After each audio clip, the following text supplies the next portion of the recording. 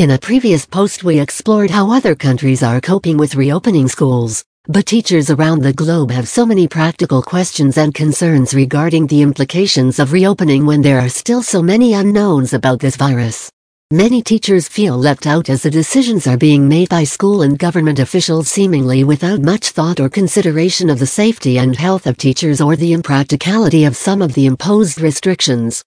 The goal here is not simply to list potential problems, but to give voice to the concerns many of teachers are facing and let you know that you are not the only person seeing these things.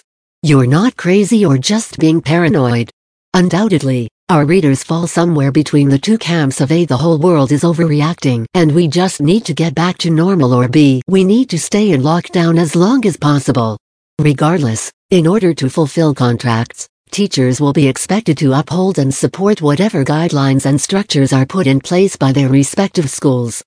This is likely to look different from country to country, state to state, and district to district. In some cases, even in different schools within the same school system.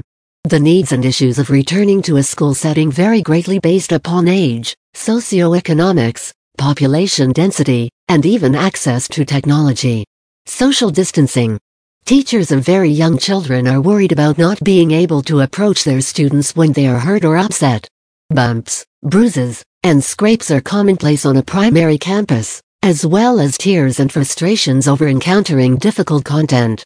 In addition, separation anxiety generally experienced the first few days of the year will be heightened exponentially after these extended stays at home. In addition, there has been a great deal of research recently that emphasizes how important physical activity, whether recess, PE, or free play, is on learning. What does this look like if students have to stay 6 feet apart? Teachers of young students also know that the typical feel of a group of children at the beginning of a school year is similar to herding cats. The concern is that wrangling excited, wiggly children into forward-facing desks and keeping them from touching each other. Additionally, most of early childhood education and a good part of later elementary and early junior high education is normally done in groups and hands-on, so teachers are necessarily concerned with all of these things having to be done differently.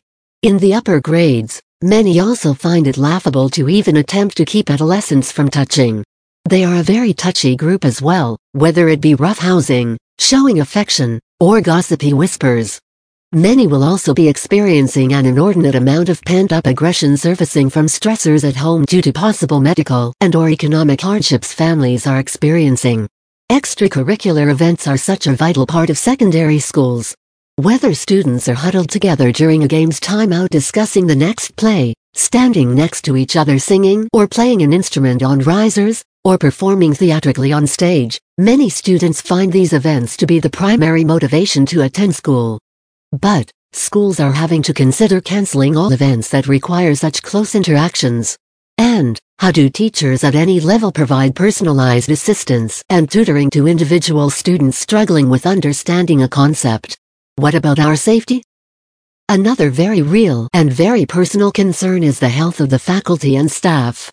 While debate continues regarding whether children are at high risk of having life-threatening symptoms after contracting COVID-19, at a minimum they can be carriers.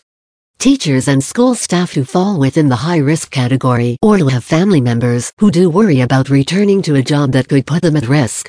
Any teacher could list off many on their campus who are over the age of 65 or are caring for aging parents, are cancer survivors, have pre-existing respiratory conditions, or are immune-compromised.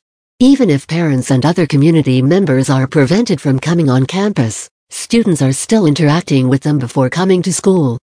And it's not just students who could be carriers. Teachers are expected to plan together.